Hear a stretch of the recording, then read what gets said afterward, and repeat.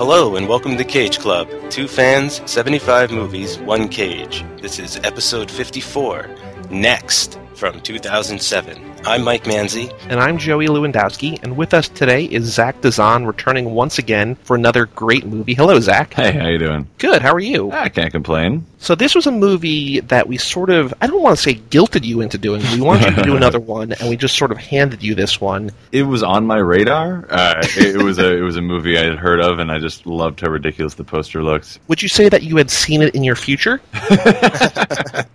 I wish I could have seen this coming. This was a movie that Mike and I, every time somebody would sign up for another movie to do a guest appearance on, we were like, how is no one picking Next? Mm-hmm. The logline of Next is a Las Vegas magician who can see into the future, has to stop a nuclear bomb from going off. There are better Cage Club movies, but in terms of, like, boiling a Cage Club movie down to its essence, like, this is right up there, I think, with Face Off in terms of the best idea for a movie that we've done. It is a cool idea, and there were some really legitimately fun moments in this that I was just like, oh, that's kind of cool what they did there. Yeah, I was genuinely excited to get to this. I've heard mixed reviews about it, but this is really our first full-on sci-fi Nick Cage movie. So, I was like, what's he going to do with the genre? Where's he going to go with the story? And like Joey mentioned, I mean, the logline is just amazing. Like, I would have seen it regardless of who was in it at some point, I think. So this is the first of a little stretch of sci-fi movies that Cage is going to do. I know that Knowing is coming up in a couple movies, so that's another real hard sci-fi. This is based on a Philip K. Dick short story or novella or novelette, I think is the word that I just learned this morning, called The Golden Man, which we'll talk about at the end and how this compares to that. That's like real hard sci-fi. This is sort of toned down a little bit, but it's still futuristic and paranormal. I'd call it like Magic-fi, or it's like so. I mean, the science is very, very small. It kind of reminds me of like Minority Report meets Face Off or reverse Face Off. Like there's this bomb that they need to defuse, but it's also Minority Report, like solving future crimes. It's a whole bunch of weird things kind of blended into one beautiful package. Mm. It's funny you say Minority Report. I got that vibe a lot, and then I saw that the screenwriter also wrote Total Recall and Minority Report. Sort of a Philip K. Dick veteran, I suppose, right? And knows the material. I guess. If he knew the material, this would be a very different movie, I feel like. It's like they took... It's sort of like how like things are sometimes like based on a true story or based on actual events, and it's just like how reading a newspaper article about someone destroying a mailbox inspires someone to write something about like something, or winning the lottery. Like, exactly, yeah. How it's just like this one little thing becomes something completely different. Inspired by. To be honest, the novelette is sort of far more interesting in terms of the story than the movie. But the movie, like what we got, it's still not like this is not entertaining. This is still crazy and over the top and engaging and exciting. Yeah, for what it is, it's kept my attention. I have definite problems with it, but it's overcome with its sort of enjoyability. Like its ridiculousness and what it strives for. Sort of all that wins me over. I feel like it's like the whole is somehow less than the sum of its parts. Like as a whole, like the movie wasn't good, but I was never at any point being like I was taking notes. At some point I just stopped because I was just like, I can't really pick this one apart. It's just kind of overall bad, but it's fun. It was like, I was always like, yeah, okay, that makes sense. Like it had internal consistency. It was like well made. Like it felt like it was made by like someone who went to film school and learned about the hero's journey and made sure that everything was there and checked off all the boxes. It was largely just like as a whole, it was just kind of like, eh. And it's almost by design. It's like that type of film where each scene is almost like, here's the romantic drama scene, here's like the action-adventure scene, here's this scene, here's that scene. And so there's a lack of sort of consistency there. However, what it does provide is this refreshing newness all the time, right? It's always sort of something new to watch. The movie doesn't have too many Cage connections. There's a couple actors who are back in small parts. The guy who co-wrote this, Jonathan Hensley, was an executive producer on Con Air and Gone in 60 Seconds. So I don't know if he wrote this part with Cage in mind or just happened to be a coincidence there, but it seems like, somebody's sort of pulling the strings behind those scenes a little bit in terms of like the Jerry Bruckheimer nature or whatever. He knew what sort of skills and abilities Cage could, again, sort of, I don't know other actors who could necessarily play this part. Like he's got to be deadpan and also funny and also serious, and like it just, there's a lot of things going on, and I don't know that he's necessarily a tremendously well-defined character. I think he just has this really unique ability, but I don't know how many other people could pull it off given what he's given. And I think for the most part, Cage makes this lead character, Chris Johnson, a.k.a. Frank Cadillac, exciting and fun to watch. Yeah, I think Cage is good in this. I think everybody's pretty good in this, actually. You know, my flaws aren't so much with the performances as much as the material. We'll get there. And I think, like, Cage does do a good job of sort of what I kind of took him to be is this, you know, almost like a Jessica Jones, which is kind of timely that's now a show where he's like this hero in hiding, like something bad might have happened to him in the past. Like maybe he was part of the X-Men or something. Who knows? That would be a great film, and he certainly has the power. And now he's just like in hiding or trying not to draw attention to himself. And I think he pulls sort of that aspect of it off, but it's hard to sort of define, like you said, a character like that. But I'm picking up on what he's doing here. So Cage plays this guy Frank Cadillac, who's a Las Vegas magician, or that's his stage name, Frank Cadillac. The movie starts off with him in a diner. And we don't really know his abilities yet, but he knows somehow that at 8:09, either AM or PM, he's got to be in this diner waiting for a girl. There's something important about her, right? He's drinking martini, I guess, every morning at 8:09 for 2 weeks and every night. And Mike, I was wondering, why is he drinking a martini? Why is he not drinking jelly beans? Exactly. I mean, he's drinking martinis a couple of times in this, and I'm just like, they should be filled with jelly beans. The girl does not show up, and so he goes off to do his magic act. We learn, I don't know when in terms of like the story we learn, but we learn that he can see a little bit into the future. The way that this kind of manifests itself in the movie is that he runs through sort of infinite possibilities, infinite outcomes of what could happen. The amazing Frank Cadillac!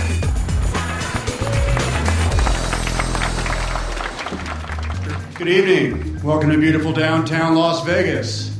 How many people are here from the Orient? Raise your hands. You, sir. Where are you from? No, wait, don't tell me. I'm sensing you must have soul. You're a soul man. Why don't you share with everyone where you're from? Korea. How about that, folks? And may I assume that this charming young lady is your daughter? She's my wife. Well, of course she is. And what happens in Vegas stays in Vegas. So I guess when he goes down to this man in the audience from Seoul, he says he's a Seoul man from Seoul, Korea. I guess in his mind maybe he said every major city in Asia until he found the one that worked. Or he pulled him aside and was just like, hey man, where are you from? Yeah, I have some, I'm going to have a couple issues with how his powers are sort of explained on screen in a way. Right off the bat, I was just like, yeah, he probably just walked down to the guy and said, where are you from? Flashed back 30 seconds and then walked up to him and said, hey, you're from Seoul, Korea. The more important thing in the scene, though, is that the old man that he's talking to is with this beautiful young Asian girl, and that's Alice Kim Cage, Nicolas Cage's real-life wife. She's got this necklace, and she's credited as Girl with Necklace, I believe, and he brings her on stage, and it's them acting together. I mean, we last saw her for a split second in Grindhouse in Werewolf Women of the SS. She's not really an actress, but I like that she basically all she has to do is just look pretty, come up on stage and say her name, and then just sort of act surprised. So I think it's cool that he gets her to be involved in this and be a part of his movie. It's funny how Zach is here on this episode because on Lord of War, Cage acted with his son on screen, and so he sort of holds the record in a way for family connections. And Zach did The Family Man, so I mean, it's all in the family. Can we just talk about the trick he performs on his wife real quick? Because Sure. This is sort of where my head starts to hurt, because like I understand like he could have walked down into the crowd and asked the guy where he's from and then turned the clock back, seeing the future. But I don't understand how he's able to turn stuff into other stuff or like rig a necklace so that it can... Did you have an issue with this yet? I think that he's was an actual magician. Yeah, I think that's just like a standard sleight of hand thing. I don't know if that was... Well, I think he actually just has magic. I think he just... Because later in the movie, he has that little napkin that he turns into a rose, and then he lights it on fire and becomes a real rose. I don't know if that's sleight of hand. I like to believe that Frank Cadillac, that Chris Johnson actually has a little bit of magic, and he's actually able to do things that people can't necessarily see. I was just going with the Job line of thing. Like I just like, oh, he just like has that on him just in case he wants to do a cool thing. I was just willing to believe that these were kind of hacky magician magics that he was going to do because it's part of his personality. He goes into a bit of a voiceover where he sort of talks about I can see things, right? And this is what I can do, and this is why I lay low, and this is why I'm a lounge act instead of like a big success on TV and everything. So I like all that kind of stuff. How often does he do voiceovers in these movies? Recently, it's been bad. Bad in terms of like there's been a lot. I mean, for a while, I don't think there was really voiceover. Yeah. And there's not too much in this movie. It's But I not think Lord that's kind War of level, no. no. But I think it's kind of a function of just kind of lazy screenwriting. Yeah. That this movie is really short. Like it's 96 minutes, I think. Yeah. They're not going to spend time showing when they can just have him in a minute explain. A lot of shows have this kind of sleight of hand. Sometimes it's real. I'm real. You've probably seen a lot of those shows. Mentalists, magicians, illusionists. You'd be shocked to know that sometimes, not often, but sometimes, it's the real deal. Masquerading as an act. Hiding behind a few $50 tricks. Hiding in plain sight. Because if the magician doesn't do that, the alternative is impossible for others to live with. Instead of taking 5 or 10 minutes to show it, they're not interested in that. Let us get to the part where he can just see in the future and there's a bunch of versions of Cage. Yeah, I feel like they spend a lot of time really defining it really strongly. They say the phrase 2 minutes 80 times in this movie. I feel like, yeah, okay, I get it. He can see 2 minutes into the future. They said it so many times. I was thinking about the technical specifics of is this, what kind of genetic abnormality runs on human time? Why 2 minutes exactly? Julianne Moore is measuring the time. It was weird. This is a part here where I kind of like the way they display his powers, where he's kind of cashing out his chips and he sees a robbery and the guy's going to do a hold-up and shoot a bunch of people, and he kind of flashes back and prevents that from happening. And I thought that was kind of cool. I liked when we were able to tell that he saw something that he changed, as opposed to the times he's just going to sort of shake his head and know he had a spider sense in a way that we won't get to see his flash forward, but he's seen it. But I like this where we get to see, I guess my problem is they're not really landing on one certain way to display his powers. They do right. too, but I do like this way, and I like one or two other ways later down the line. It's just funny that there's more than one or two ways to show it. Well, if you like this way, then you'll love the second half of the movie, which is I think it's kind of a shorthand, right? That instead of showing me the future versions, it's kind of keeping things tight. That instead of showing what's going to happen, they just kind of have him sense, and it's less visually exciting, but sort of keeps the pace moving, I think. yeah. They do a good job showing that when he's escaping the casino. That's a part where we're watching him dodge the guards and walk behind their back and slip away. To him, it must have taken an hour to plan that out, right? But we're just seeing the master version of it, the Groundhog's Day finale sort of perfect version of it. Which is amazing. This scene where he's navigating through the guards, and later when he's sort of breaking out of jail, Edge of my seat. it's basically I wrote down it's like he's playing a video game and has a level memorized. That it's it's got to be the perfect reactions and the perfect times. But also, this doesn't necessarily make 100% sense, because he says that when you look at the future changes and everything else changes too. Here's the thing about the future. Every time you look at it, it changes. Because you looked at it. And that changes everything else. I don't know if he's looking too far into the future. I guess he's looking into the future just enough to be able to navigate through. I'm not exactly sure how that comes into play here. My question was always just that, he seems to kind of, really experience this future, which means that when he does this, he must have experienced dozens of times getting tackled and murdered by the guards. This can't be a very pleasant power to utilize, especially when he's dodging bullets. He gets killed on screen a lot here. Yeah, that's the thing that that's one point where I sort of had to draw the line on his powers. I couldn't tell if he was traveling back in time 2 minutes or if he was actually seeing 2 minutes into the future, because they weren't committing to a display of his power on screen, really, for me. So well, when he would sort of die, can you send yourself back when you're dead? And then I had to remind myself, no, he's just premonitioning all. If I can hint at the Philip K. Dick thing, it's just it seems to suggest that he's basically remembering the future, as it were. Okay. So it's in the Philip K. Dick thing, he says that our future is his present. He knows what's going to happen, and he's just sort of navigating through it and basically finding the one path through life that keeps him alive. Yeah. That's really kind of interesting, and I almost wish he could just see the future. Why put a limit on it? I think we could have gotten the same story, maybe even a better movie, if it wasn't just 2 minutes, or if it was some kind of uncontrollable thing, something like that. So in the novelette, we don't really know what happened. It seems like there was a nuclear war or something, and there's pools of nuclear waste around the world. They're guarded by robots or robot signs telling people don't go in these pools, bad things will happen. What the hell? This is adapted from that? Yeah. And so it's like into the future. Like none of that's already like in the past. Like that already happened. You know what I mean? Okay. And so there's like this group of like government officials going out and looking for Deves, which I guess is short for deviants, which are people or deviations maybe. People who have basically mutated into some kind of like superhuman other race. In the novelette, they're afraid, humans are afraid that these other people are going to become more powerful than they are. It's sort of like a fear-based thing that like they don't know, they want to kill everybody so that they can ensure their survival. It was very evolutionarily based. And so in the novelette, Chris Johnson is this, what I thought was kind of funny is that he's this 18-year-old man or 18-year-old boy who is like a full-grown man. I was just thinking back how early Cage Club movies, you know, Cage at 18 looked like he sort of did at 40. He's like all in gold. Like he's like this perfect golden statue of a man. He is sort of like the peak version of these deviations. In the novelette, he's sort of the first of his kind. And so they're trying to kill him. They're trying to euthanize him so that they can ensure their survival because they know that in the future, as time goes on, his kind will morph and adapt into a way that they just able to see the entire future. The really cool twist is just that, like, he has this power to see into the future and it allows him to do whatever, but he also has no higher cognitive function. He's like an animal. He all he cares about is survival and having sex, and he has no, like, I think they said no frontal lobe. Is that they said he has no frontal lobe. They've done the brain scan on him.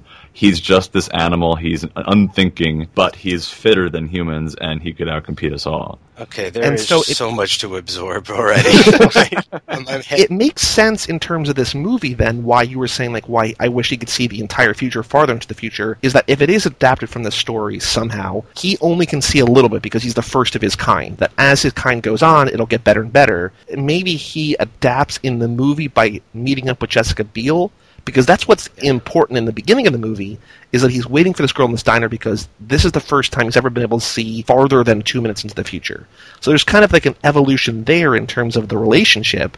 But yeah, in the novel, like, I don't know, it is really nothing at all like Next, except for at the end, when he's escaping, like, they kind of go through the variations, and like the end sort of, they kind of are similar final, like, third act set pieces, kind of. The build up to the story and who this guy is, not at all the same. Wow, this is like wild. It sounds like a much better movie, like something just crazier. There's all that mutant and politics stuff from Total Recall going on. You got Mutant Jesus going on there with like this perfect specimen. One thing they definitely could have carried over was the age thing. Like, yeah, I feel like if he was experiencing the future so often, wouldn't that age him? That seems like an interesting thing to carry over. Like, he's older than he's younger than he looks and things like that. But whoa, like, they really toned this down a lot. I guess Julianne Moore and her crew, maybe they were mutant hunters in a first draft. I could see you doing that story a little bit in present day, but holy moly, I don't know how they got here. Yeah, like, it seems like they wanted to take this story from the novelette and adapt it to our world instead of building a whole new world. I got the feeling they just wanted to take the power from the novelette and make an action movie out of that power. That's all I got. Just like, oh, that's a cool power. Like, what if an action guy had that? And they do both kind of revolve around, they both kind of revolve around, like, nuclear power and nuclear war. Maybe Next, the movie, is like a prequel to The Golden Man, that if he isn't able to stop this bomb from going off, the nuclear waste, the fallout, will create all these, like, race of other humans. That's a pretty cool way of looking at it. That's probably not true, but that's how it is going to be in my mind. I mean, it's only like 25 or 26 pages. It's $3 on Kindle. It's $1 on iBooks. But yeah, you can pick it up and read it, in half an hour. So I would definitely check that out. It's far more exciting and weird than this movie, even though this movie is pretty already exciting and weird. Yeah, exciting and weird is a good way to describe this movie. So anyway, back to Next. Cage says, when you look into the future, it changes, and that everything else changes too. This isn't a Greek form of prophecy that, like, you're just caught into it and it'll always play out the way you saw it. I think he's saying is that it has the possibility to change based on your actions.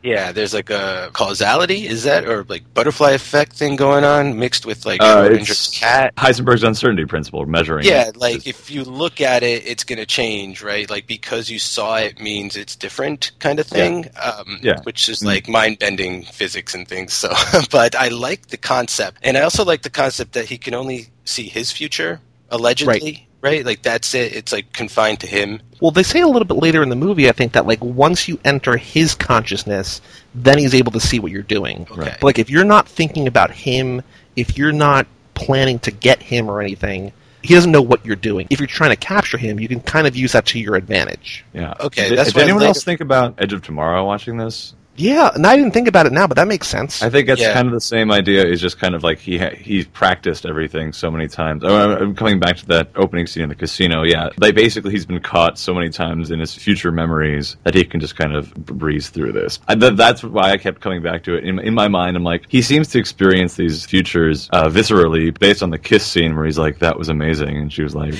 "What?" and she's like, "This." But it's got to be very painful to utilize his power. I want to rescind my earlier statement. I think Tom Cruise might be able to be the lead in this movie too, because Or, a lot of it's just Bill Murray. or Bill Murray.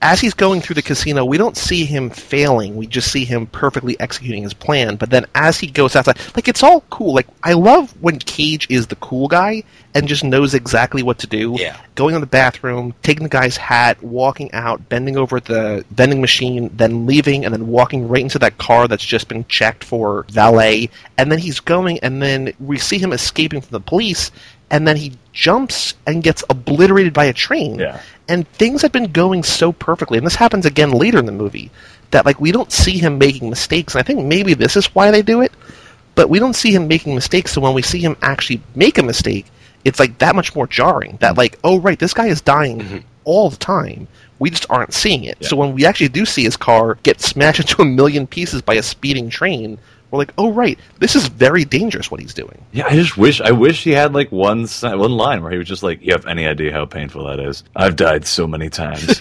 Well, yeah, like, that one little line would just give so much more dimension to his character, right? And explain his character and actions, right? And why he's sort of resistant to use his powers on a grander scale or get involved with more people. But I also do like, Mike, that this is another movie where several times this movie's not kind to cars. That they're not necessarily fiery explosions, but, like, cars do not live through this movie very well. Yeah, and this is our second train jump since Red Rock West, right? This one came up, that reminded me. I mean, I guess he's kind of racing with the moon again here, right? Cage and trains. Cage and trains. And so we cut as he's escaping. He does escape, and he gets to Peter Falk's house. We cut back to Julianne Moore and her sidekick. I don't even know if we learn his name, because he dies very soon, and he's not credited very high on IMDb, so I don't know what his character's name is. Anyway, I also don't know what Julianne Moore's character is. She's kind of like a lot of this movie, I feel, is like woman FBI agent, male terrorist, female terrorist. Yeah. And I don't even who's remember- Peter Falk playing? He's just playing Old Man in Garage, really. I didn't catch his name either. It's like the movie doesn't care enough to introduce characters' names. Like, I don't remember Kendall. Is that Jessica Biel's name? Liz. Liz? It Isn't feels it like Liz? Wait, who? I'm wait, not even Julianne joking. Moore- They name Jessica Nick Biel. Cage twice, and they don't name other characters. It's weird. He's got two names, and they've got none. Oh, she is Liz. Where did I get Kendall from? Julianne Moore is Callie. I don't know if they ever say Callie. Kendall is Michael Trucco. That's a boy No. in this? Is Kendall? Wait, who's Kendall? Kendall is, I think he's one of the terrorists. Apparently all the terrorists are named after Reservoir Dogs. Like, there's Mr. White, Mr. Green, Miss Brown. They don't use names in this. Or the Taking of the Felon 123, the original. So we cut back to Julianne Moore and her unnamed sidekick in the FBI. It feels to me like a lot of this movie was left as a stand-in when they were writing the outline for this movie. Even like the whole nuclear attack on LA, like it's just like, what's something he could stop that would be like really high stakes? Oh, like a nuke in LA. All right, cool. We'll put that in there for now. We'll fix it later. What are the terrorists? There's terrorists. You know, then we'll get to the names later. No, they're just European. Don't worry about it. We don't have to be more specific. They're just European. They're evil, you know. But like the important thing is the power. Let's go back to the power. Now, Yeah.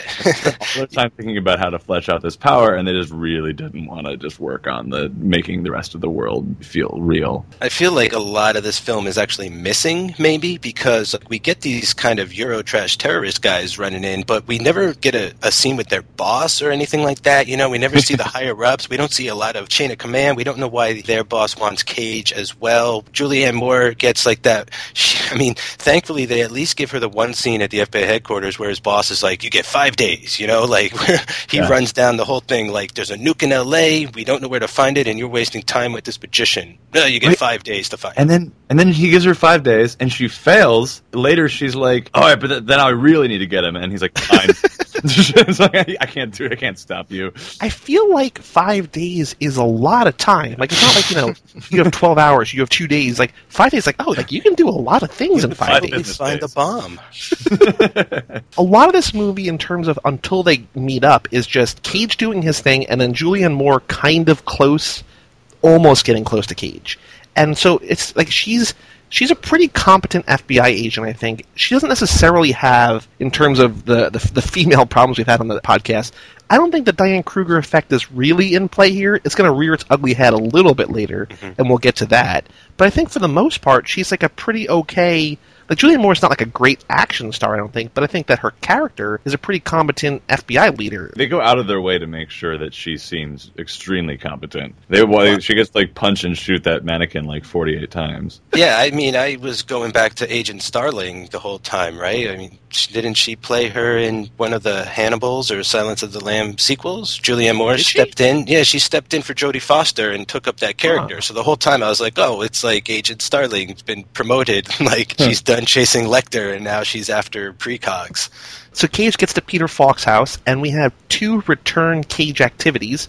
We have him shaving, shout out to Lindsay Gibb in her book, and we have him playing billiards. He loves shaving and playing pool in as many movies as he possibly can. How many Cage Club movies is he the producer on? Because I know he was the producer on this. He didn't produce anything before, I don't think, The Wicker Man. It's been a relatively recent development of him being a producer. Yeah, I think what his first production job wasn't even one of his films. It was Shadow of the Vampire, I believe. Right. It was the making of Nosferatu. Pool goes all the way back to Rumblefish, so that's what I was focusing on. I was like, oh, Rusty James better not walk through that door. Or the devil in Charlie Sheen, right. All sorts of possibilities. As he's there with Peter Falk, we have Julianne Moore figure out where he is because the car he stole getting away from the casino had LoJack or had OnStar or something. I'm sure you know why I'm here. Because you're the man who knows what I'm going to do before I do it, right? Oh, the show, right. Right. I saw you there. Wonderful. You like magic tricks? Yeah, I do. Like your magic tricks, clairvoyance, whatever you're calling it. Stuck in something hard. A stolen nuclear munition is being smuggled into the United States, or may, in fact, already be here. I want you to look ahead and tell me where it's going to be deployed. I think you've got the wrong guy. It's, Magic Act. You gonna stick with that story? Because millions of lives are at risk, and you could maybe prevent a major catastrophe. She shows up, and they have this little introduction, and he has this talk about how, it's only a Magic Act, you got the wrong guy, and all these people have been trying to help him with his powers, also using him for his powers. Nobody's helped. Everybody kind of uses them for his own gain, and it's kind of frustrating. You would imagine, and I think that this goes into play a lot later in the movie, too, when he actually does get caught and thrown in jail. If people knew what he could do and he sort of gives into them, they're never going to let him go. And he even says that line, if I give you this information, you're going to make me do this forever. Yeah, and that helped me a little bit understand why he wasn't going to help her, because she comes out and is very rational, right? She's been looking for you, I'm from the FBI. She's very honest with him, right? And I think a lot of these movies, there's this whole theme of liars and lying and honesty and all that kind of stuff. And here's this character who's look, here's the straight shit. I know you're up to something, I could use you, we need you, your country needs you, all that kind of thing, right? It's feeling very war on terror here at this part, right? There's a bomb in the city and we need you to rescind your liberties in order to help us and all that. And it's well, yeah, there's no way they're going to let me go, after I'm done helping them. I'm definitely going to become some sort of prisoner weapon for this,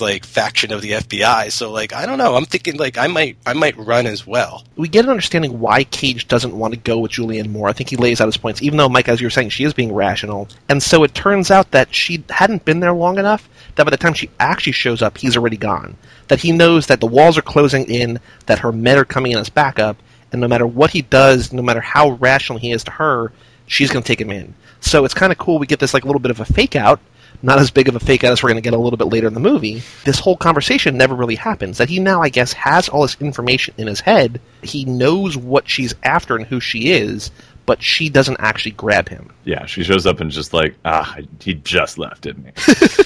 Which would be the most frustrating thing as a cop who knows his abilities. Be like, oh, I calculated it wrong. I missed him by seconds, didn't I? Yeah, it's really hard to catch a guy like this. Like, oof, it's like, I don't envy her. There's two kind of things happen here before we move on. I love how Cage refers to his abilities, observed play therapy or something. Like he said, as a kid, they just tested him for days in a row. It's ironic, but people like you who try to help have been torturing me, in the full sense of the word, since I was 3 years old.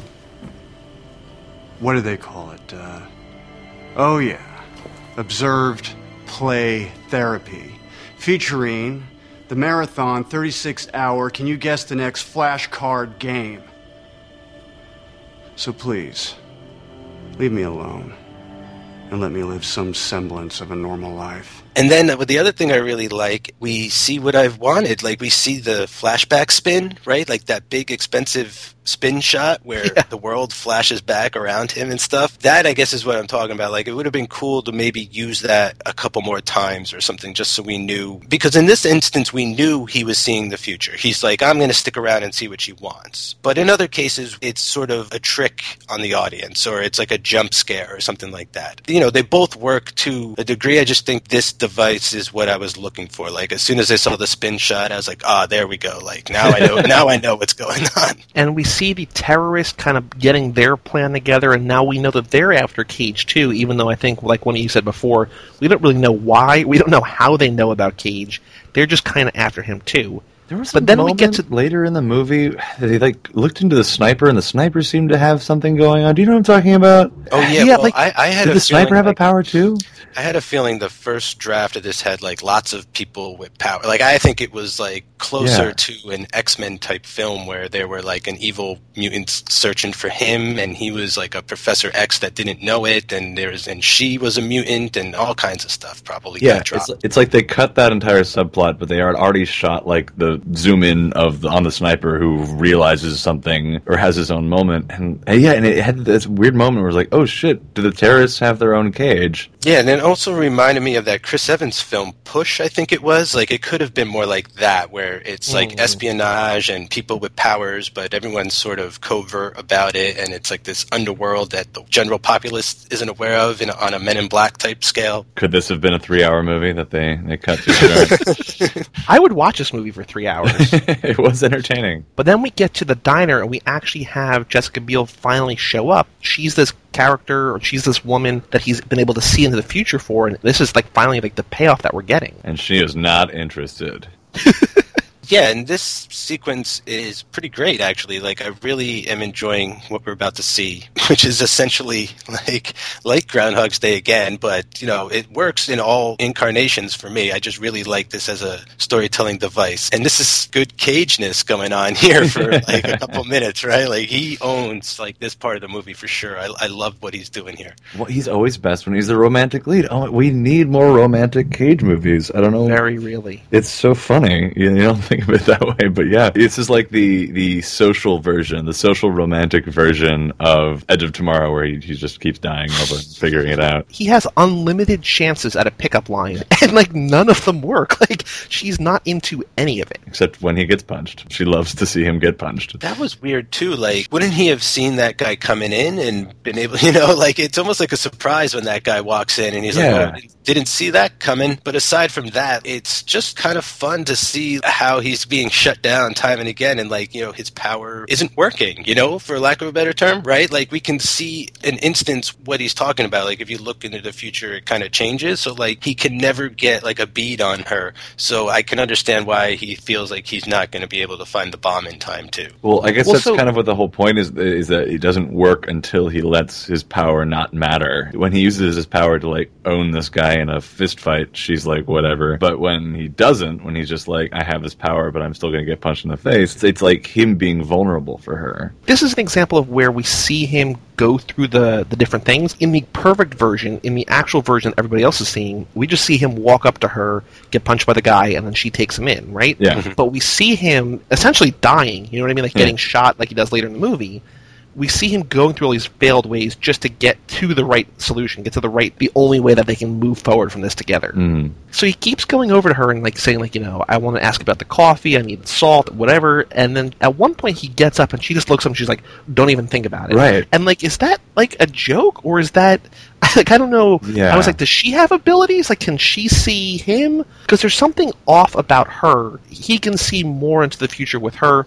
Maybe she's kind of a mutant too in this other version of the script. But I don't know if that's just a joke or if she like knew that he was coming. It's just kind of weird. I just read that as like something in his body language was a little bit more aggressive that she didn't like. And she's like, oh, no, shut that down before he even gets over here. Yeah, he was kind of staring pretty hard when she walked in and just kind of staring at her a little bit. But it definitely crossed my mind two things. Like, one, maybe she was a mutant in an earlier draft, and that's why he has some kind of connection to her, right? That's why he's going to this diner, because they're drawn to each other. And then the other thing, I was like, oh, how great would it be if it turned out that, she is working for the bad guys and, like, knows that he has this ability and is, like, literally, like, messing with him, trying to get him to sort of doubt or not use or rely on his powers or things. Like, that would have been pretty cool. But she turns out to not be nearly that interesting, because basically she's made out to be this like super special character, but all she is just someone for Cage to confide in, and then ultimately she gets kidnapped and used as bait. So I don't know. It's really like, bad feminist writing. Yeah. That's kind of the Diane Kruger effect there, that she just doesn't have much to do. She's kind of empowered a little bit at times in the movie. She's an object to be saved. Yeah, it's funny you use the word empowered, because they try and play it off like she empowers him by enhancing his abilities, but there's really no explanation to the why or reasoning behind any of that. Oh, she's an empowering woman, like literally, like enhancing his like actual powers. She's his future. It's destiny. Aww. It's destiny. That's the kind of what I got, is just because she's the one, just like he is. He can see their entire lives together. But you're right, Joey. I mean, she just feels like the romantic side of the movie for Nick Cage to have this subplot, right? We got Julianne Moore to represent the strong woman, and now, unfortunately, they feel the necessity to cater to the female audience, and they believe that this is what they want to see, when in actuality, I think they'd be more interested in following Julianne Moore and maybe developing a romance between her and Cage at some point, mutual respect that turns into some kind of sexual healing.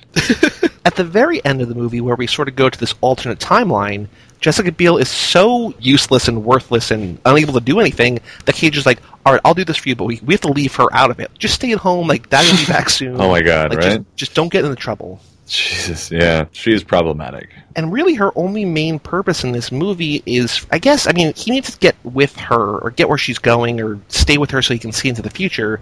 But basically she's just a way to get him near-ish where he needs to go. So he hitches a ride with her to Flagstaff, and he's kind of being a little bit weird, and she's like, hey, first signs of any psycho behavior, I'm dumping you out of the car. And, like, right away, it seems like he starts talking about, like, fate and destiny. She's like, what are you talking about? Yeah. Like, this is exactly the kind of thing that I didn't want you to talk about. I don't know. She's fallen for his Cage charms. She loves that 1,000-yard Cage stare. Well, what's crazy is she's like, oh, I could take you to Flagstaff, but I got to make a stop for a couple of hours. Right? and he's like, sure, no problem. I'm like, dude, that's just more like creepy behavior. But then they go to the Grand Canyon, and that's where she works. She works in the Grand Canyon? She's a horseback riding instructor for Navajo children, I guess, in the Grand Canyon. You guys read the novelette, but I watched nothing about this in there. I watched some behind-the-scenes footage of here on the special features this time. This is, in fact, where Nick Cage took his now-wife on their very first date. Aww. He felt that this was a part of the national park that no one really is aware of, and he wanted to get it on film, and so this is sort of his contribution. This is something that he wanted to share with everybody, like a little gift, which I thought was great. I think that's like awesome, and I think that's sort of the power of being a producer too. It turned out to be a logistical nightmare to shoot there, but it does look amazing, and it's great to know all the other digital effects in the film. That is actually the Grand Canyon. Oh, I did want to mention, you just reminded me that this movie did not receive a lot of awards. It received 2 Razzie nominations. Cage, this is still the same year where he was nominated for Ghost Rider and National Treasure 2 for Worst Actor. Jessica Biel was nominated for Worst Supporting Actress. In a positive award, in an award I had no idea existed, a woman received an award for Best Location Scout. Nice. And so I guess maybe this played into that. Liz Matthews won the Location Professional of the Year in the Features category at the California On Location Awards. Oh. So I didn't know any of that existed. I'm sure that involves a lot more than just finding a pretty place to shoot. I'm sure there's a lot more to it than that. I think this is the second awards that we've discovered while doing Cage Club. We also discovered some poster awards. The Golden Schmoes. The Golden Schmoes. There's a lot of awards that I just don't bring up because there's so many award ceremonies that give everybody.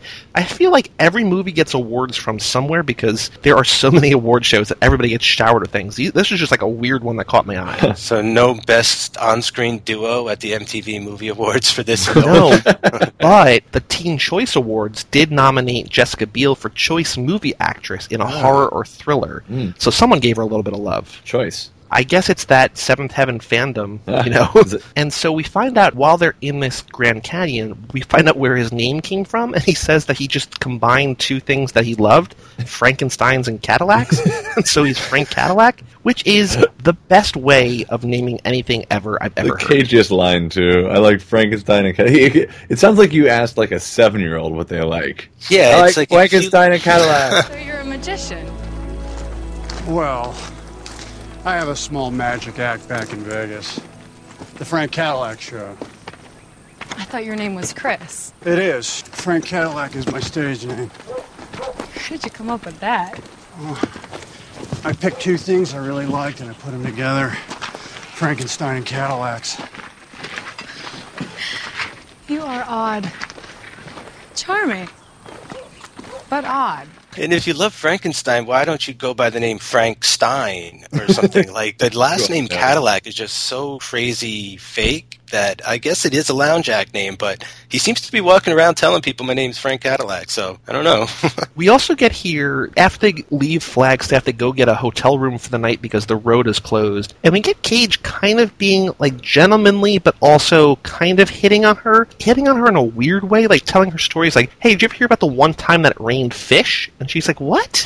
And he's like, the water evaporated, and then the fish eggs went into the sky, and they combined with the water, and the fish were born, and it rained fish. And then he tells the joke. He's like, did you hear about the Buddhist master who ordered a hot dog? Secret behind the scenes, he butchered the punchline. Yep.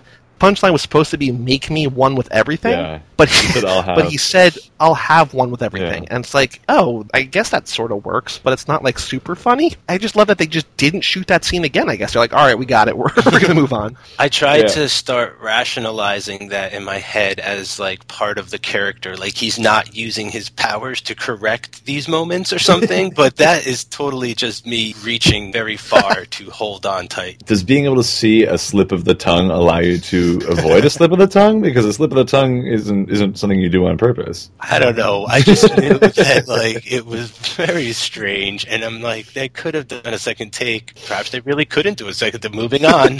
What really confuses me, and maybe it shouldn't confuse me, maybe it's more just the Jessica Biel as sex object thing. There's only the one bed in their hotel room. And Cage's like, no, don't worry about it. I'm gonna go sleep in the car. And then the next morning he comes in, and she's just walking around in just a towel.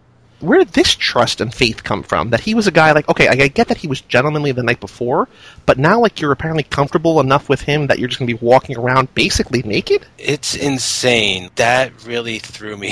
I'm like, this is clearly just to parade her around in front of the camera. They aren't exactly close in age either, the actors, so there isn't very much of, I wasn't getting a lot of natural chemistry between them exactly. So this whole development felt a little strange, and I, again, was thinking maybe there was a scene cut out, maybe there was some kind, he saved her from an attack in the middle of the night or something. I don't know, but stuff started running through my head. This is also the first movie I've seen with you guys that I'm starting to really notice the Cage hairstyle come into full effect. Well, this is the movie that inspired the Cage with Bird as a hair, I think. Oh my god, that makes so much sense. I don't know why though. Like, it doesn't make any sense. Like, it doesn't make sense for his character or anything. It's just weird. Yeah, I wrote actually one of the first notes I wrote is he looks like Anton Chigurh Kruger. Oh. At least when he's wearing that crazy jacket in the first scene. Yeah, it was just like, oh god, he's a murderer. But yeah, just like that hair definitely emphasizes the age difference. Speaking of jackets, I didn't pick up on this because I read the thing afterwards, but he wears a gold jacket for most of the movie, which is a nod to The Golden Man, the Philip K. Dick novelette. So, hey, there you go. That's what there's happened. the comparison between the two. Got it. Yeah, his hair is just, oh my god, it's so long and so balding, and yeah, it's weird. Because he's been in movies after this with like normal hair. You know, I don't know why it was so crazy. Maybe it was to fit in with the Lounge Act. I don't know. That works. Yeah, I don't know really either. I just kind of saw it as there. Really, you know, it doesn't do anything like to add or subtract from his characters like it might have been able to, like it does in certain other films, right? Like his hair can be a benefit. At this point, I don't know. I didn't really think too much about it. But this scene, after she's walking around in a towel, this is where they they compromise in the scene, that he makes that rose for her out of a paper and then turns into an actual rose. And then he has that line that Zach was saying before. He's like, that was incredible. She's like, what was? And he says, this. And he kisses her. And it's not as bad, I don't think, as him kissing Diane Kruger at the end of National Treasure, because there is kind of a little bit of like sexual chemistry, like barely, as opposed to none at all in National Treasure.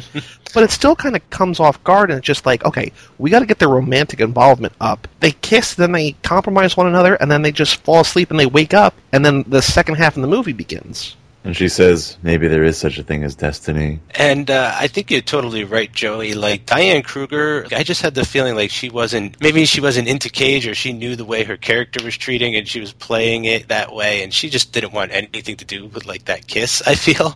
And I feel like Jessica Biel is just more sensual and sexual here, and she's just trying to give more, and I think it's not entirely successful, but it's a little better, and she's trying to make it work. She's just a consummate professional. She'll do what needs to be done for her job. Well, I feel like she hasn't gone through the ringer with his character yet, like the way that Dr. Abby Chase did in National Treasure. So I felt a little more resentment behind that moment than I do here. Maybe by the end of the film, if Beals kisses him again, then we'll see the Kruger look in her eye. She's about to go through the ringer because she goes into town to buy breakfast and then gets abducted, sort of, or gets taken in for questioning by Julianne Moore. Apparently everybody is here. That the FBI is here, terrorists are here. They all know that Cage is in this little hotel through some means or other, and they're all here to get him. Julianne Moore convinces Jessica Biel, she's like, hey, he's delusional, he doesn't know what he's doing, he's dangerous, we need you to drug him, here's what you need to do.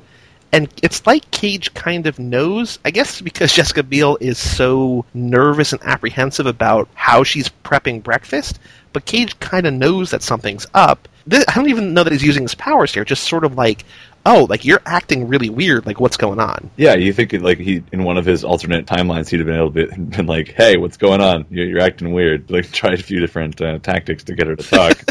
What I got was like, oh, his guard is down with her. Like, he doesn't feel like he needs to use his powers with her. But why is his guard down, though? Because he, as a character, knows that the FBI is looking for him and that there's a nuke hidden somewhere in L.A., right? So he should be running his ass off, I feel. At least not trying to have, like, a honeymoon in the Grand Canyon. He seems not to care about the nuke. I don't know if he thinks it's going to happen or not. Like, I even forgot about the nuke at some point because the movie did, you know, and they have 5 days. And I'm having a good time, like, watching it, and I think it's like a fun film and everything, but it's definitely reminding me at points like why it's not exactly a good film. The structure is just like, it's just crazy that he's taking all this downtime. We are going to get some action, but it's just weird to me. But what I like about here is that the way he proves to Jessica Biel that he's not delusional, that he kind of gets her on his side once and for all, is he turns on the TV, predicts the next line that's going to be said. And, like, it's a really cool little moment. It's almost like he's done this before to prove his power, right? Like, I know there's one way that I can for sure prove to her that I'm not crazy. Let's just go to random TV channels and I'll just tell her what's coming next. Fluffy cranberry or a stack of chocolate chip pancakes for the kids. Fluffy cranberry or a stack of chocolate chip pancakes for the kids in an instant. Safe? Who knows what's safe? I know a man who dropped dead from looking at his wife. Safe? Who knows what's safe? I know a man dropped dead from looking at his wife. You can't get lost in the woods if you never go into the woods. You can't get lost in the woods if you never go into the woods. Boy, you got an answer for everything. Yep. That's right, sir. You're the only person authorized to do so. That's right, sir. You are the only person authorized to do so. How are you doing this? I have no idea how, but I can. I was born with it. Yeah, I like that moment. I thought it was clever. And the TV is going to come into play later, too. Like, that is going to be sort of a window into the future, right? Like, that's kind of an interesting... I don't know exactly how it works, but I like that they incorporated that later on, right? Where he'll stare at the television and be able to see the future. And he goes outside, he kind of gets the plan in motion, that he knows what's going to happen next, and he goes outside, and there's the sniper, and he kind of pulls like a Neo move, bends out of the way of the bullet. The sniper's like, how did he do that? And then there's like this sort of, maybe the biggest action sequence of the movie, right? That he gets Jessica Biel to drive a car off a cliff and roll down the cliff. Like, he just sort of causes all this chaos really to allow him why. to escape. Yeah, I really don't understand what he was getting at with that, because he still got caught, and he should have seen that coming, right? Well, yeah, and we've seen him be sneaky and be successful, and it's like, why create a huge spectacle if you know you can wiggle your way out of it without causing any damage or any sort of awareness to yourself? Because that's what American audiences want, damn it. I feel like he's done in here by his good intentions. That the only reason he's caught is because just Julianne Moore is like, you're not going to let me die, are you? He's like, oh shit, like I didn't think about this. Like, I don't want to kill her. Like, I just want to get away. And so because he lets her live, that's the only reason he's caught. Like, I think this would have escaped. He would have been able to get away. But we also need him to get caught and brought into capture.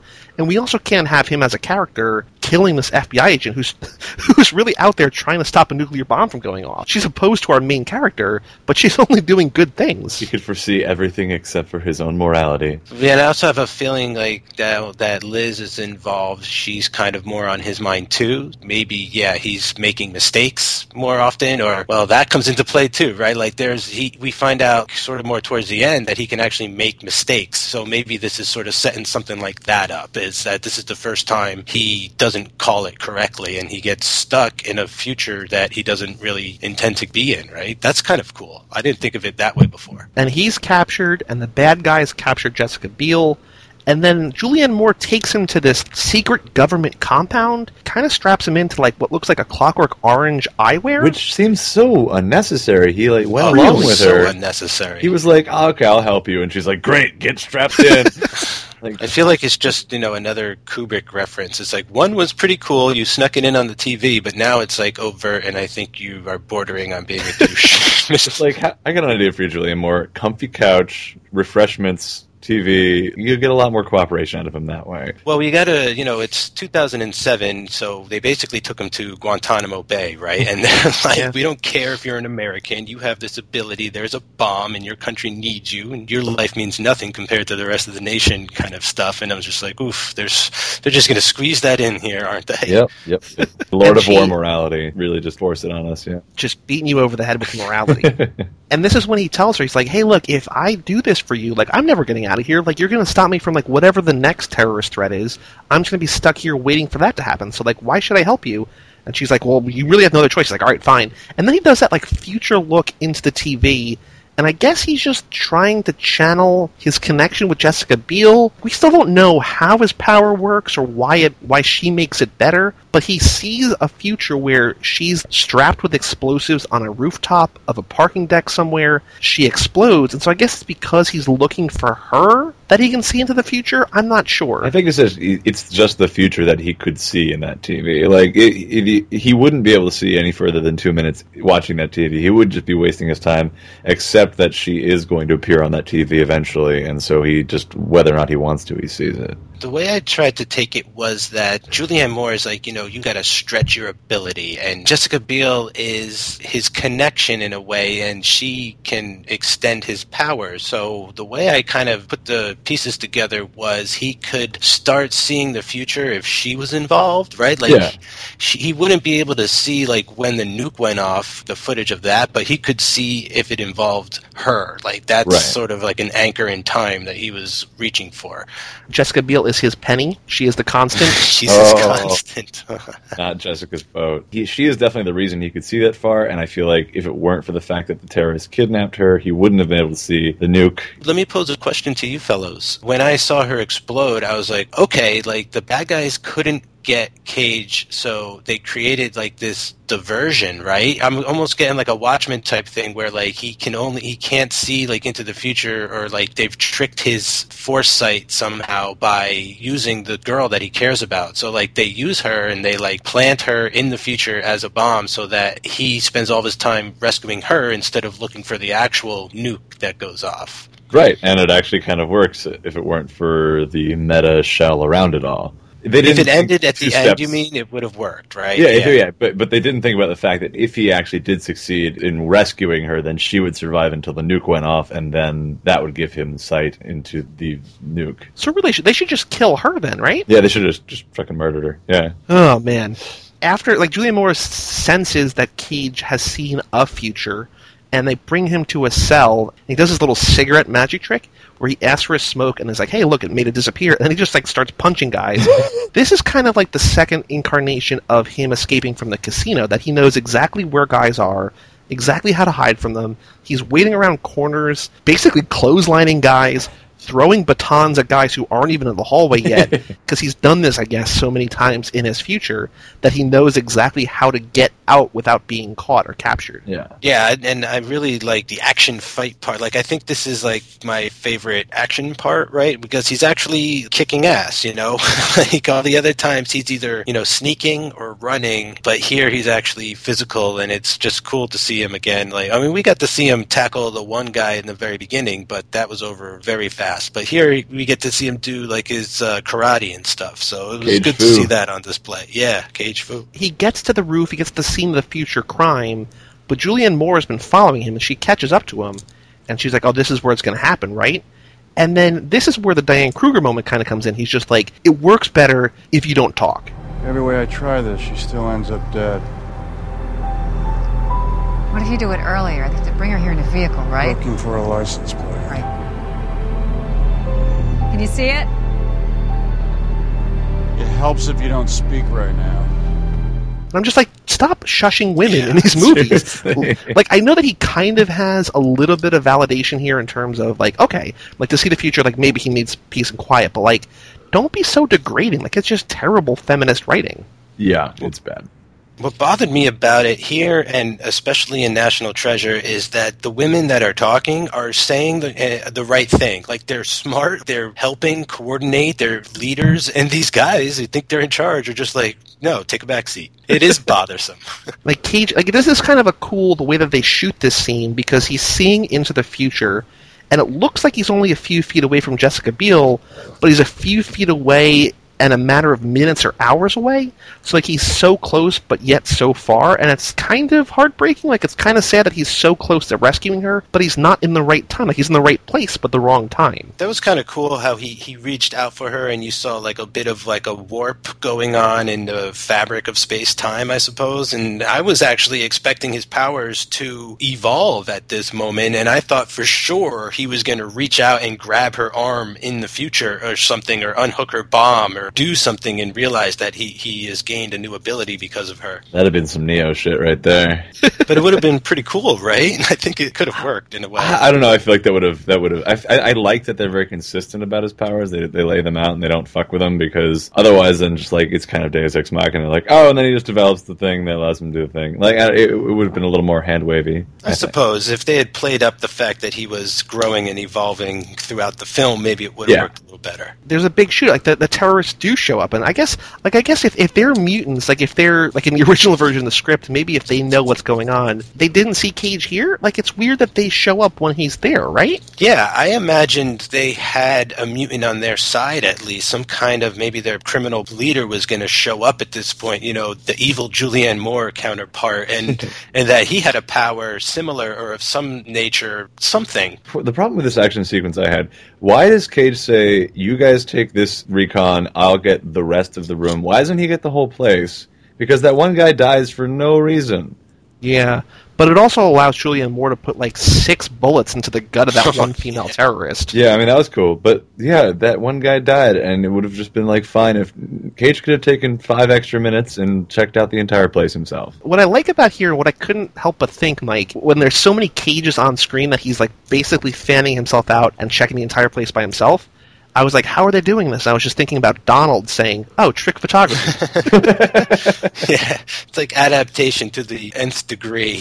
I really like this visual representation of his ability. I wish they did this, the whole movie actually. This is my favorite version of how he sees the future explained, you know, like the idea that he sees it all at once, you know, like we as the audience can only process one at a time, but the concept that he is all seeing, right, like that is really interesting, and it's a shame that it's introduced so late. Well, my favorite was when they were shooting at him and you watch all the alternate cages get shot and he runs out of bullets and then he just keeps walking. Yeah, that was cool, and I feel like you didn't need to show it throughout the whole film, but if the casino escape scene in the beginning, which is cool, I like it, but if we had just seen this done then and then not done again until the very end, so you see Cage getting tackled while he's getting tackled, while he's escaping that way, while he's getting tackled, and all the multiples are distracting the other guards while he walks the main path. I feel like that would have been really, really hard to make legible because of all the physicality, and then you'd have to make alternate guards too. It sounds cooler and easier than probably practical to do, but I'm glad we get it here. This is interesting visually, at least. Like, it's helping me understand what's going on. And it works out well, I guess. I think it's sort of what you're talking about at the very end when there's the final confrontation between him and the main terrorist, right? That it's sort of the ultimate Cage power, the ultimate Cage performance to get here and save Jessica Biel. Yeah, he splits into like 100 versions of himself while he's just walking towards the gunfire, so you just get the idea that over the course of like a couple minutes he's died a bunch of times, right? Is that how it seems? Like, so that ultimately he can do his Neo thing and just dodge every bullet. And he gets to the end, like, well, actually before he does that, he's like, Julianne Moore, like, how good are you as a shot? And she's like, I'm very good. And then he walks down and she shoots away the detonator that's going to blow up Cage and Biel. He saves Jessica Biel. It's like, oh, good, happy ending. But we're like, we don't know where the bomb is yet. They saved Jessica Biel, yeah, but they haven't saved the day. And then they get outside, and Cage says, uh-oh, I made a mistake. And she's like, what do you mean you made a mistake? And then nuclear bomb goes off. I'm glad they showed that. I think that was kind of awesome. It was so cool, too, how Cage was like, I can't see, or something. And I was like, oh, snap, like, he can't see 2 minutes into the future because there is nothing 2 minutes into the future. Like, the bomb's going to go off. I thought that would have been a great ending. If that was just the end. Oh, fuck. That would have been amazing. Like, how, like, at 1 minute, like, everything is great, like, you've saved the day, and then a split second later, it's like the ultimate, well, it's what I would have thought would have been the ultimate twist ending, is that no, in fact, that you haven't saved the day, you're about to die in a nuclear holocaust. That would have been him just pranking the audience so bad. But then, psych, flashback to midway point in the movie, Cage wakes up in bed with Jessica Biel after they compromise, and it's like, oh, he just saw into the future, saw what didn't have to happen, now he's going to go and try it again.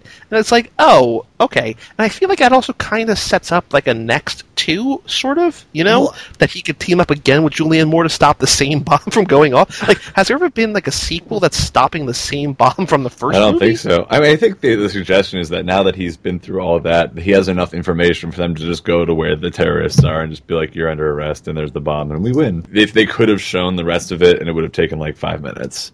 Right, now, because he knows that they are at least on the dock at some point with the bomb there, because by the time they showed up, the bomb was missing. So they could probably just drive to the dock and be like, sequel's over. You know, it'd be like the shortest sequel of all time. I got all the info I need, unless one of the terrorists had a power and was able to change the future too. Well, here's the thing, like, why couldn't they just show them go to the docks right away and, like, do the final scene there? Like, I almost feel like, in a way, the movie isn't over. They should show where they go next. I'm willing to stick in there for another 20 minutes. Let's do a double climax or something and have him defusing the bomb, and then maybe we can show the bomb going off like a couple times, and he has to cut the right wire in they like didn't have that in the budget. Infinity They can only Vision. do the bomb shot once. I like that they left it to my imagination because I don't know. I felt like, oh yeah, I know what would happen. And then they go arrest them. It'd be really boring. There's also the possibility that, as he says in his closing voiceover, which is sort of the same voiceover from the beginning of the movie, that when you look into the future changes. So maybe by him looking so far into the future, you know, looking a day or 2 or 3 days into the future, the bomb isn't actually going to be at the dock anymore. Maybe it's going to be somewhere else. Oh shit! right? Well, that would have been an even cooler ending. Like, they get to the docks and, like, where are they? And then it's like, now the hunt begins. I mean, the crazy thing is, like, I am willing to go along with Cage and Julianne Moore on another adventure. Like, I think that they played well. Like, I think they had more chemistry than him and Beale. I don't want to sound negative here. Maybe it's because they're closer in age to some degree. They have more common. I don't know. They've grown up with the same references. They have more acting chops. Yeah, all that good stuff. Yeah, they're just seasoned, and they just felt better together. And I was surprised to say, like, I want to see what the two of them are actually going off to do now. Why is movie over? Buddy cop movie. I'd watch Cage and Children of Men, actually. I think that would be a good substitution for Clive Owen. Oh, that's a pretty good call. What I like about the ending, and this is something like we've sort of had like normal credits recently in terms of like the end of Cage movies, but here the credits play backwards. So it's kind of cool. It sort of fits the movie that it's this weird reversal and brings us back to the early days of Cage Club when we had all these sort of weird endings to Cage movies. Well, they fucked with the production credits in the beginning, too. Yeah, they were definitely big on the make the entire movie fit the theme thing. But I did notice that like they really couldn't quite fuck with the credits because they still started with executive producer, director, writer. I would have loved if they started with like no animals were harmed and then go up 3rd, 18th unit graphics designers and then ended with like executive producers. I understand why they logistically couldn't do that. Yeah, it did feel kind of half-assed because of that. I'm like, oh, they're just scrolling the wrong way. This definitely falls in line with those suddenly strange, weird endings, right? That has become an almost trademark of Cage Club films. Yeah, I love it though. It's great. That's all I have to say. Oh, actually, there's one quote from the book that I wanted to mention that I loved. I was reading the book as Cage as Chris Johnson, and there's one quote in the book at the end where they say, he'll get by as long as human women exist to take care of him. And since he can see ahead into the future, he already knows he's sexually irresistible to human females.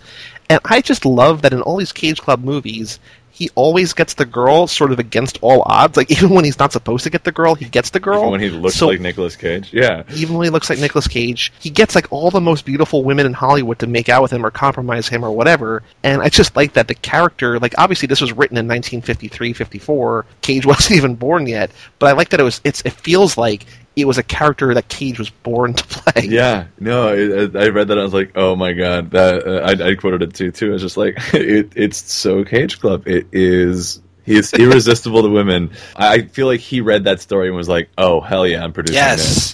Yes, that's exactly what I was going to say. I was like, he's probably looking for projects with his production company and read the short novelette and was like, this line or this character, something about the sensual majesty of it or something that I want to tackle or I think I could bring to this. And, I think he, on a subtle level, he is bringing it, right? The dude is definitely trying to, like, put the moves on Beale and be suave and all that stuff. So I think a very little bit of that might have come through. And there's an aspect to this movie that I feel like Philip K. Dick tried very specifically to avoid, which is that if you have this see the future thing, you're going to be very useful to society. And so Philip K. Dick's like, no, he's so unuseful. He's going to run us out of the evolutionary ladder. He's useless to us because he can't speak English. He can't understand English. All he can do is fight, run, and fuck. That was kind of one of the things that's kind of a little bit upsetting having read it. I'm like, oh, that's like a much more interesting concept, is that this guy has all this power and is useless. I mean, I feel like the book as a whole is more interesting and sort of, it seems more well-defined in terms of its rules and consistencies and logics and reasons for being. Yeah. But I still like that you can see kind of in a weird way where Next comes from in terms of this short story, but I also wish that they adapted this into something else, that we actually get this novelette. Like, I mean... Yeah, I'd watch the hell out of that. You can do that. Like, I mean, Curious Case of Benjamin Button is as long as this is, and that turned into a 3-hour movie. Like, there's enough here in this world that Philip K. Dick created that they can become a full-length feature movie. I don't want to see a world where there's, like, crazy mutants, but not like X-Men mutants. We're just, like, we're sort of following the people trying to kill them. Most of them had, like, bat wings and were horrifying. I would love to see, like, maybe it would be a mini-series of short films, where we actually go back and readapt all the things that got ruined by Hollywood. I want to see like Lawnmower Man as it was written. I want to see The Golden Man as it was written. I want to see all these things that were just, they took the kernel and made a long movie out of it. I want to see the actual short story made into a short movie. Yeah, just hearing about the Golden Man short story sounds something like maybe Guillermo del Toro could tackle, or someone along that lines. Like, it just feels like this more gothic type thriller in the future that would be interesting. And yeah, you could definitely still do it, even though Next exists. I think they are, not similar enough, and that people will get them confused with each other. So yeah, you could still give that one a shot. Okay, so we got Peter Falk in this movie in an kind of an undefined, nondescript role, pretty much, but he was in this movie. He was also in Wings of Desire, which was adapted into City of Angels, starring Nicolas Cage. So it's kind of a cool little bit of history between the two of those guys. Falk Club. So that will do it for this episode of Cage Club. Thank you very much, Zach, for coming back. Thank you. For all things Cage Club, you can go to cageclub.me. You can read our reviews, find past podcasts, follow us on Twitter, rate, review, subscribe on iTunes. Everything Cage at cageclub.me. I'm Joey Lewandowski. And I'm Mike Manzi. And that was Zach Dazan. And we'll see you next time on Cage Club.